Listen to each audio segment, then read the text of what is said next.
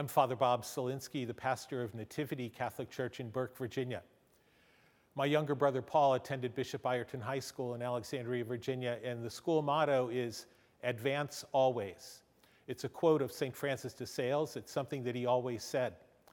When Paul and I are golfing, if he hits a bad shot or I hit a bad shot or we both do, we always say, "Advance always," to give each other encouragement. It's something we always say.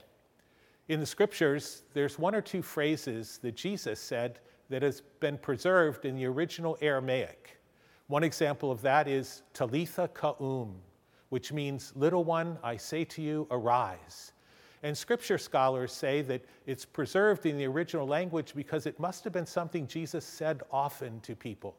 You could imagine him saying to someone who was sick, or someone who was poor, or someone who was an outcast or alone.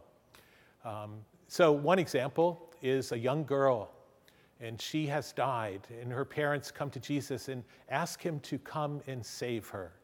And Jesus does respond, and he comes and grasps her hand and says to her those two words, "Talitha Ka'um," "Little one, I say to you, arise." And she rose up and was restored to life and to health. So here's the challenge that I present to you. In the next day or two, take a moment to be still, and with childlike faith, place your life in God's hands once again, because our lives are always in God's hands anyway. But trust in God, lean on God, expect everything from God's mercy and love, and then experience God holding your hand and saying to you, "Little one, I say to you, arise," raising you up, giving you encouragement, and giving you new grace and strength.